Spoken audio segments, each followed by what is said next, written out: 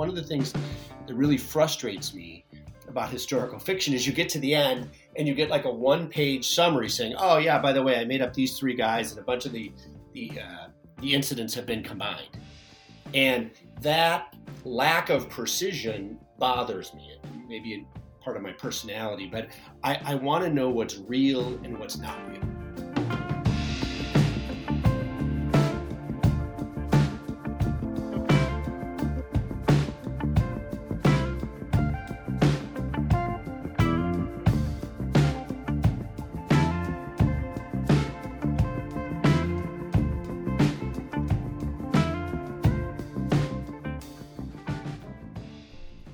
Hello, and welcome to History Through Fiction, the podcast. My name is Colin Mustful, host of the program, and today I'm joined by Steve Yock, author of the historical novel Becoming George Washington.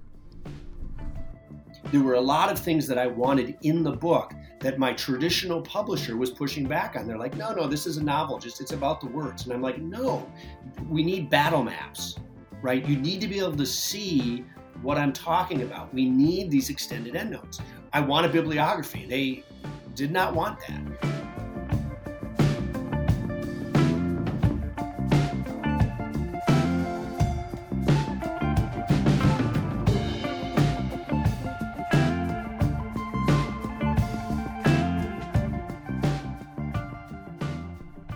Stephen E. Yock is a Twin Cities lawyer with extensive business, transactional, and litigation experience. He graduated with honors from Boston College and the University of Minnesota Law School. When not researching and writing historical novels, he enjoys helping individuals and businesses solve complex problems while working at the wonderful Fellhaber Larsen firm. He is the author of the novel Becoming George Washington, and he is currently working on a new novel called Becoming Benedict Arnold. Well, what I'd like to start with is this novel, Becoming George Washington. I was kind of enamored with it because it is a novel that utilizes elements of nonfiction. And in it, you have a historical note, an author's note, biographical summaries, bibliography, and an extended author's note, in addition to a reading group guide. I wonder if you can talk about why you included those nonfiction elements and if you received any kind of negative criticism or feedback that would say, not to do that. There's a couple of things. First of all, I love nonfiction, right? I obviously was tremendously interested in George Washington, and that led me to this story. But I also love historical fiction. I think it uniquely allows you to understand and see the texture of the characters that you otherwise don't get to do, even in a literary nonfiction context. I think that historical fiction allows you to hear what they said and thought in a way that just otherwise isn't accessible. But one of the things that really frustrates me about historical fiction is you get to the end and you get like a one-page summary saying, oh yeah, by the way, I made up these three guys and a bunch of the incidents have been combined. And that lack of precision bothers me. It may be part of my personality, but I want to know what's real and what's not real. And what you don't see in most historical fiction is exactly what I had, which is extended author's notes, what's true in it, what isn't, what's the bibliography, where did the sources come from? And so I really wanted to write something, and there are some historical fictions that do that, but not as many. And I wanted to have that additional depth there so that the reader can go, did George lie after the Battle of Forced Necessity? Yes or no? In one of the big issues in my book, did he have an affair with Sally Fairfax? What are the major nonfiction authors say about that? My publisher was not hugely in favor of that. The view was, well, if this is a novel, you don't put this stuff in the back of a novel. And they even said, well, we could put it online. And I didn't want that. And I fought against that very hard because I wrote a book that I would want. I wanted to allow folks to know where that line was between truth and fact. The one really gratifying thing has been, there are two distinct types of readers, by the way. Some who just read the story and don't really read the notes. But most of the people that read the book read all or a portion of the notes, and I've received just tremendously positive feedback from people on doing that. And that, I think, is an addition. Maybe I wrote a little more of a book I would like, and for whatever reason, that meshed well with who would read my book. And so it's been overwhelmingly positive. But I did get some pushback kind of early on in the process. But I'm going to do the same thing in my next book. I've been working on my next book, and it's part of who I am and how I want to write. Well, I commend you for sticking with it. I think it really adds to the novel. And I know when I read historical fiction, I find myself Googling everything, just stopping to Google things. And with your book, you don't have to do that. You can find it in the notes. And for those who do want to learn more, they can look at your bibliography and find that information. So I really think that was great to include those things. Well, thanks. I'm glad. I just enjoy it. I enjoyed the process of citing to the nonfiction authors, so you can really hear what these really amazing nonfiction authors have said about George. So going off of that, I wonder if you can talk more about blending fiction and nonfiction. In your historical notes, you wrote, "This is a work of historical fiction with an emphasis on the word historical." So is there a way to articulate how much is historical and how much is fiction, and how did you decide to do that? Yeah, I mean, first of all, I like to say with mine, it's about 98% nonfiction. But you get to hear what George says. Now, often his dialogue and others is informed by actual letters. With Washington, we're uniquely graced with the George Washington papers. The University of Virginia has put together every letter that was sent or received by George Washington during his lifetime, and it's annotated. So I often was able to look at actual dialogue. But what happened with, and I, one of the other issues one of the editors had was, can you add more of this or less of that? And the answer was no. I'm going to write as best I can what happened in the order which it happened. There are certain timing issues that I wish were different in his life and kind of how the story progressed, but that was his life. And so I followed and strictly follow the timeline of his life and the events of his life. Every single person is real. And now where things start getting kind of hinky is where I start using the endnotes, is where it becomes controversial. Or did he really do that? And when you run into that, that's when I think the notes are really useful, and when you become the historical fiction part of the story, where I'm making suppositions. But for the most part, I would get enough information that I felt like I really had a good handle on what happened. And then you get that divine spark, which I know you call it, when the words are in your head. And that's when dialogue would come. But it wasn't until I felt like I really had enough nonfiction data points that I started feeling, kind of knowing what I should or shouldn't be writing. But always driven by the nonfiction aspects of my research.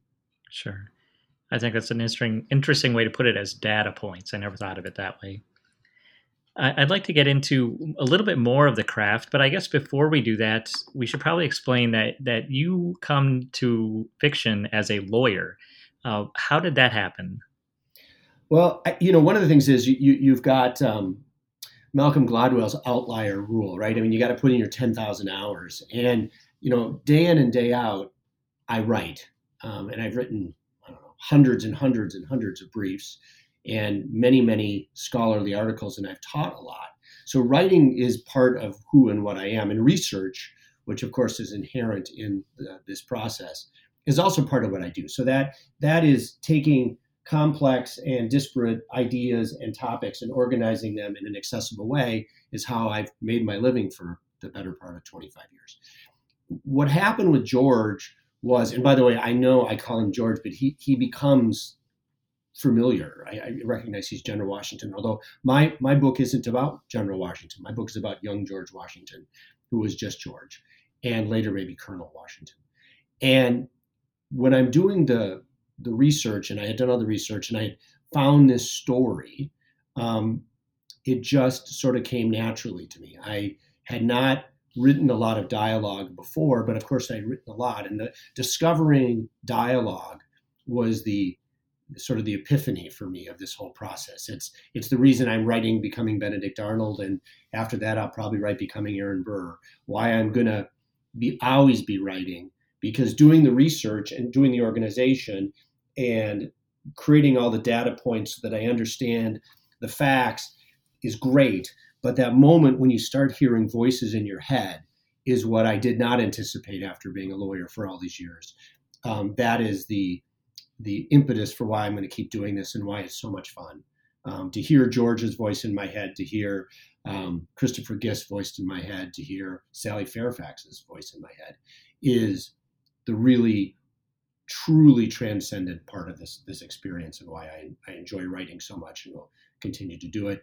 And frankly, it's more fun than the stuff I write day in and day out as a lawyer. So a lot of people say, geez, you write and read all day, and then you come home and you write and read. But they're so different that to me, it doesn't seem, first of all, it doesn't seem like work, because it's not. It's fun. Mm-hmm. Well, so you had the experience in writing, you had the experience in research, but I have to imagine that there must have been some growing pains, some challenges to learning elements of fiction. Can you talk about what those challenges were? And I'm also curious if you had any mentors that helped you along the way. First of all, there were really not mentors. For lack of in terms of day in and day out in writing, I got some terrific advice from a number of people, and Ken Kruger in particular. I had lunch with him, and he suggested that I actually read Stephen King's On Writing, which is absolutely fantastic for anybody thinking about writing. And Ken said that I was sort of struggling with the insecurity inherent in the writing process, that it's a very intimate thing to let what's in your head and a lot of the things that you disclose inherently in the writing process, to put it out there. And also, what if the book's bad, right? And what if people don't like it? And Ken said that publishing your first book is like walking out in the middle of the public square and dropping your drawers and seeing if anybody laughs. And so he said, but at some point you just got to go do it if you really feel like you're going to do it. So I followed his advice there and felt that need to do it. But then one of my other mentors is my wife, who was a sports writer and in the media for a long time. And I came back to her and I was really concerned and upset. And I'm like, I don't know if I should do this. I mean, the book, people might not like the book. I'm nervous about this whole process. And her response was, well, look, you followed Stephen King's advice. You gave it to 5 good friends who edited it and gave you really valuable input. I've read the book. I think the book is good, but I don't really care. What you should do is then take the book and throw it in a drawer, and I'm going to publish it when you're dead. And I said, well, maybe I'll just do that. She's like, great, go ahead, go start writing your next book. And of course, that was the perfect response, right? Because I had Ken with his input, her sort of challenging me. She knew me well enough to know that I was never going to put it in a drawer. And having friends disparate friends who gave me a lot of advice on the book in terms of what they liked and didn't like, which is what Stephen King advises, going to someone like Ken Kruger, relying on my wife, all informed me in sort of having the courage to continue the process. With George, I never had writer's block. I never had any sense of what I shouldn't be doing or shouldn't be doing. It came out in just a torrent and was really easy to write. Benedict Arnold, my next book, is much harder to write. I liked George from the very beginning. He did lie some and he did some bad things, but he's fundamentally a really decent person. Writing Benedict Arnold in the first person as opposed to the third person omniscient as I did with George is harder, and it's been a more worthy challenge. And that process has been great, writing Benedict, but it's also just been harder. And I think that process and writing not always being easy is probably also good for me as a writer, because George was just fun. And my only issue was courage, editing, and getting ideas on where I was going down the wrong path. And my friends who were really terrific on that. One other guy I should probably mention wrote Braddock's March, and Thomas Crocker, who wrote a terrific book. And he also edited the book and helped mentor me and give me some constructive thoughts. So my acknowledges note the people. And probably the last person is, when I was 27, I lost use of my arms for a year. I had a thing called a cascading thoracic compression, which is a form of thoracic outlet syndrome. So as a result, I have very weak arms. I can't type very much. I can type, a few paragraphs or a page or two, but I have to dictate everything. And my assistant at work, Deb Murphy, typed the book, including footnotes and everything else. And she was a tremendous resource too, where she would give me input if she thought a section was good, bad, or indifferent. So she continues to collaborate with me and is literally my hands. So I'm a very lucky guy to have people like that in my life. Well, that's wonderful to hear. Writing is often such an isolating endeavor, but when you really talk to authors, you find out that it's so much. The project is so much bigger than just them, and every writer relies on so many different people to help make the project a reality.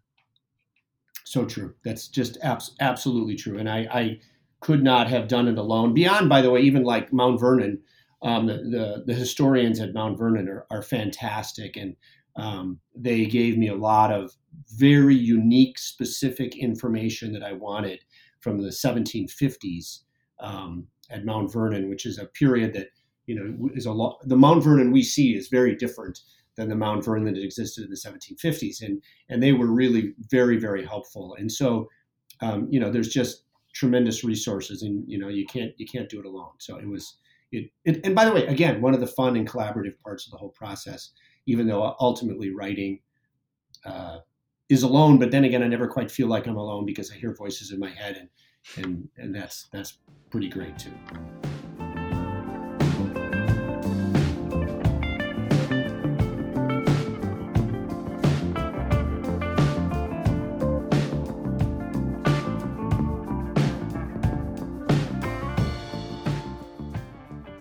Well, you brought up your next novel, Becoming Benedict Arnold, and I think Becoming George Washington, it must have been published in 2015. Is that right? Yep. So is this a project you've been working on since then? And I wonder if you can talk about the differences, using what you've learned from the first novel, incorporating it into the second novel, or the research process, or what's that whole process been like? Well, first of all, I really didn't understand. I had a book in my head. I wrote the book. I didn't understand everything that comes with a book being released, right? So my book got released in 2015, and then I kind of thought, oh, that's okay, and I'll go on my next book. But I was fortunate that the book got some press, so I ended up doing a lot of TV stuff, and I did radio stuff, and there was newspaper stuff, and then got a couple of awards, and so I ended up giving a lot of speeches and book clubs. I didn't know about book clubs. I didn't think about any of that stuff, right? I was just a guy writing a book. And that took up a whole bunch of time. And one of the most gratifying parts of the whole process was my book, George, does not have in it sort of any sort of graphic sex, and it has some violence, but it's pretty PG-13. And so as a result, a lot of teachers used it with like junior high age kids. And so I talked to both in person in the Twin City areas, and actually as far north as Duluth, New Ulm, but also I did a bunch of virtual ones with schools, and that was really great. And I probably did that for like a year and a half. So I got kind of sidetracked in a really good way that I didn't anticipate. Plus, there was like building the website and all that stuff that I know you understand, Colin, and I really didn't, but had to learn. And then after that, I started turning to Benedict Arnold, and that process where all the research, there's every year books come out on George Washington. Again, the University of Virginia has dedicated basically a huge part of its efforts to the George Washington papers, which continue to be updated even to this day. There are the George Washington Scholars. One of the things with George Washington, the reason my publisher didn't want me to put the word a novel on the front of my book, but I understood that I had to, because any pretense to nonfiction would potentially inflame those George Washington scholars. The Benedict Arnold, no one has dedicated their lives to Benedict Arnold. The research on Benedict Arnold is remarkably bad. So with George Washington, the things that we don't know are really trivial, like the precise date on which George asked Martha to marry him. Little tiny things. And it's narrowed to like a 45-day period, but they just don't know, right? Where Benedict Arnold, people, even noted historians, have huge differences about what happened, when things happened. There's the evolution of understanding of of Benedict Arnold has changed greatly over time. The view of George Washington has not changed much, probably in my view, the last 50 years, where with Benedict, even within the last 20 years, we're seeing some evolution in how we're viewing him. For most of the 250 years since all this happened, Benedict has been viewed as Richard III, a man inherently evil, two-dimensional. But as things have evolved and we've understood more, I would still say that he's a bad guy. He's also not a particularly nice guy, and I don't particularly like him like I like George, but I understand him more and I understand what happened, and frankly, in many ways, how he really got screwed. But that evolution of research means that there isn't as much good work on Benedict. There isn't as much good research. Even basic things like he fought in a naval battle at Valcour Island. The ships that were in the battle are often misquoted by noted historians. So it's really interesting. And oh, by the way, no one's going to excoriate you if you make a mistake on a Benedict Arnold book, right? If you make a mistake on a George Washington book, there's a whole group of people who've dedicated their lives to protecting his interest. That is not true for Benedict. And so I have found the research task to be much more difficult, much harder to get those data points to really inform the story, and harder to hear his voice. And so I have found research on him is taking much, much, much longer than it did with George.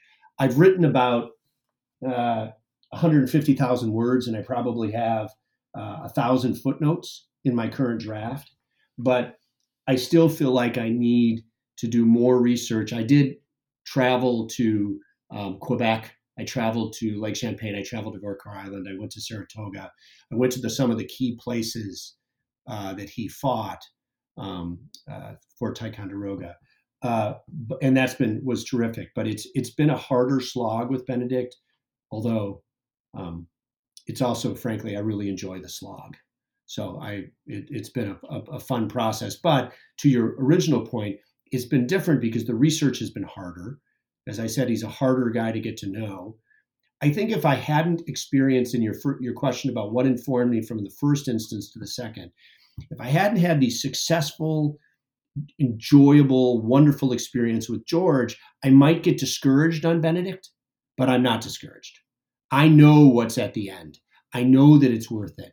And so I persist with him, where George was so easy in many ways. Benedict is hard, but you know what? Benedict was hard. That's who he was.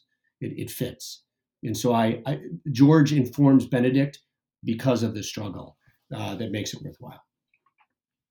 Well, it sounds like an incredible, intriguing, interesting story, and I'm sure your hard work is going to pay off in the end. You mentioned your publisher a couple times. I wonder if you can talk a little bit about the avenue you chose to go through for publishing with Wisink Creative Publishing. What the experience has been like, and if you plan to proceed with Wisink in your next book, or you're going to go a different route. So it's very interesting. So my first, they were not my first publisher. So my first publisher I had, and they'll go unnamed. I had a publisher who wrote me a check. It was the traditional publishing route that I was going to go down with them, and they were the ones that were giving me a hard time about the extended endnotes, I wanted maps in the book. There were a lot of things that I wanted in the book that my traditional publisher was pushing back on. They're like, no, this is a novel. Just it's about the words. And I'm like, no, we need battle maps, right? You need to be able to see what I'm talking about. We need these extended endnotes. I want a bibliography. They did not want that. And this is the goofy part. I mean, authors try so hard to find publishers that are going to give them money to publish their book and not self-publish. But I got so frustrated with them. We essentially just weren't communicating anymore well. I was continuing to write and I was continuing to do everything I was doing, but they wanted to go down a road I didn't. And so ultimately we very amicably parted ways. So now I have had a publisher. I have, for lack of a better word, we fired each other. And now I think, I'll go get another publisher. Well, that's not really that easy, as I'm sure most of your anybody who's an author knows. And I didn't make as much of an effort as I could have, perhaps, to find a new publisher because I knew that I might have that same problem again. So what I did is I looked at augmented self-publishing companies, and Wise Inc. And the reason I chose them is they had resources. I essentially self-published with them. They had resources to help me get the unique things I wanted, like my book cover, like the maps that I needed and wanted to get done, like the family tree I wanted to get done. They could get me to people that helped me do that. So they were by far not the cheapest of the self-publishers out there, but my project had a lot of unique moving parts. So they did a very nice job. I don't know whether we'll work together again in the future, but it allowed me then to control the process, which at the end of the day, I knew I wasn't going to make a lot of money on this process. I think anybody that goes into the writing business like this and expects to make a lot of money is probably kidding themselves. It's very hard. Did I ultimately, sort of break even on the process? Yes, but I have higher costs too because my assistant, I pay her to type the book for me because obviously she's doing this at her time. But so Wise Inc. did a very good job. They ultimately helped me with a lot of the mechanics of getting the book done. Promoting the book and getting on TV and all that stuff, that's a whole different deal. And they didn't really do that. And it's hard to find people that can. And again, that was really probably a function more of my wife's job. But so that I may work with them again on the next book. I may not. It was sort of an interesting road. But what I learned about it is I wanted, if you're going to spend all this time and write the book and do everything else, I wanted it to be my own vision that we talked about at the beginning and not necessarily somebody else's that I don't necessarily agree with. Mm-hmm. Well, I think that was probably a difficult decision for you to step away from the traditional publishing, something that seems to be still so sought after and revered. But I'm glad to hear that you had such a positive experience maintaining that, your choice ability to choose what you wanted this book to be. And I think it really turned out well for you. Well, thank you. There are times in life to compromise. And by the way, I believe in compromise. But there are also some times when it isn't right and it would not have allowed me to fulfill the vision that I wanted. So, maybe next time I'll have a traditional publisher and they'll agree with my vision. When they see the completed work, maybe they would have agreed with me more than just a little novel. But we'll see how it plays out with Benedict. But in the meantime, I'm writing. I'm assuming there's going to be a lot of endnotes again, and there's going to be battle maps and all the stuff that I like to see again because I enjoy maps, and I think they add a lot for people if you're a history person. It definitely informs the novel quite a bit. So for readers out there, why should they read your book, Becoming George Washington, and why should they look forward to your next book? Well, I think they should read George. Well, first of all, you got to like historical fiction. You got to be interested in history. And if you are, I think it provides a nuanced understanding of Washington that you can't get reading nonfiction. Now, there I cite in the back of my book, Joseph Ellis, His Excellency George Washington is extraordinary. It's an absolutely fabulous book. Ron Chernow's Washington the Life is a terrific book, although a little more of a slog. Those are great books, but if you want to actually get a feel for what George was really like as a young man, and really understand what he experienced, went from a fatherless, essentially middling, poorly educated gentry with a terrible mother to the second most famous man in America by the time he marries Martha Washington. This gives you a view on him that you're just not going to get in a nonfiction book. And the advantage is it's about 98% true. So you're getting pretty darn close to what a nonfiction book would be, but having a fun time reading it.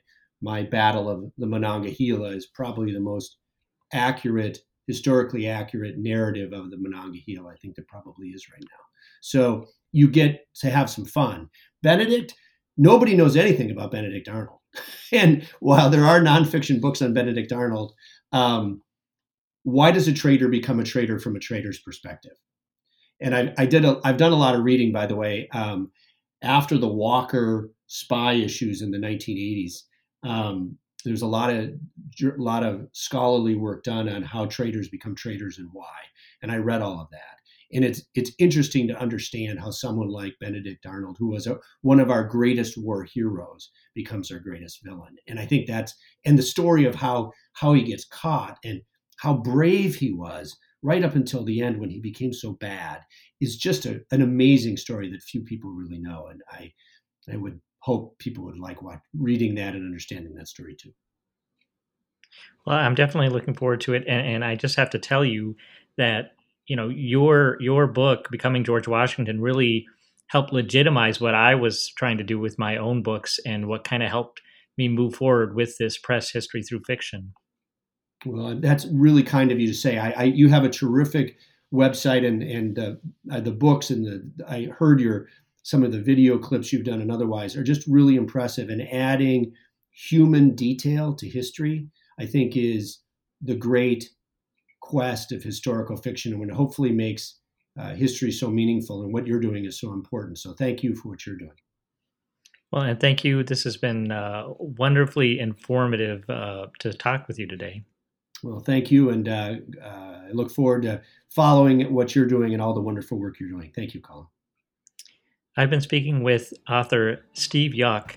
He's the author of the book Becoming George Washington and the forthcoming novel Becoming Benedict Arnold. Steve, thank you so much. Thank you. I appreciate your time.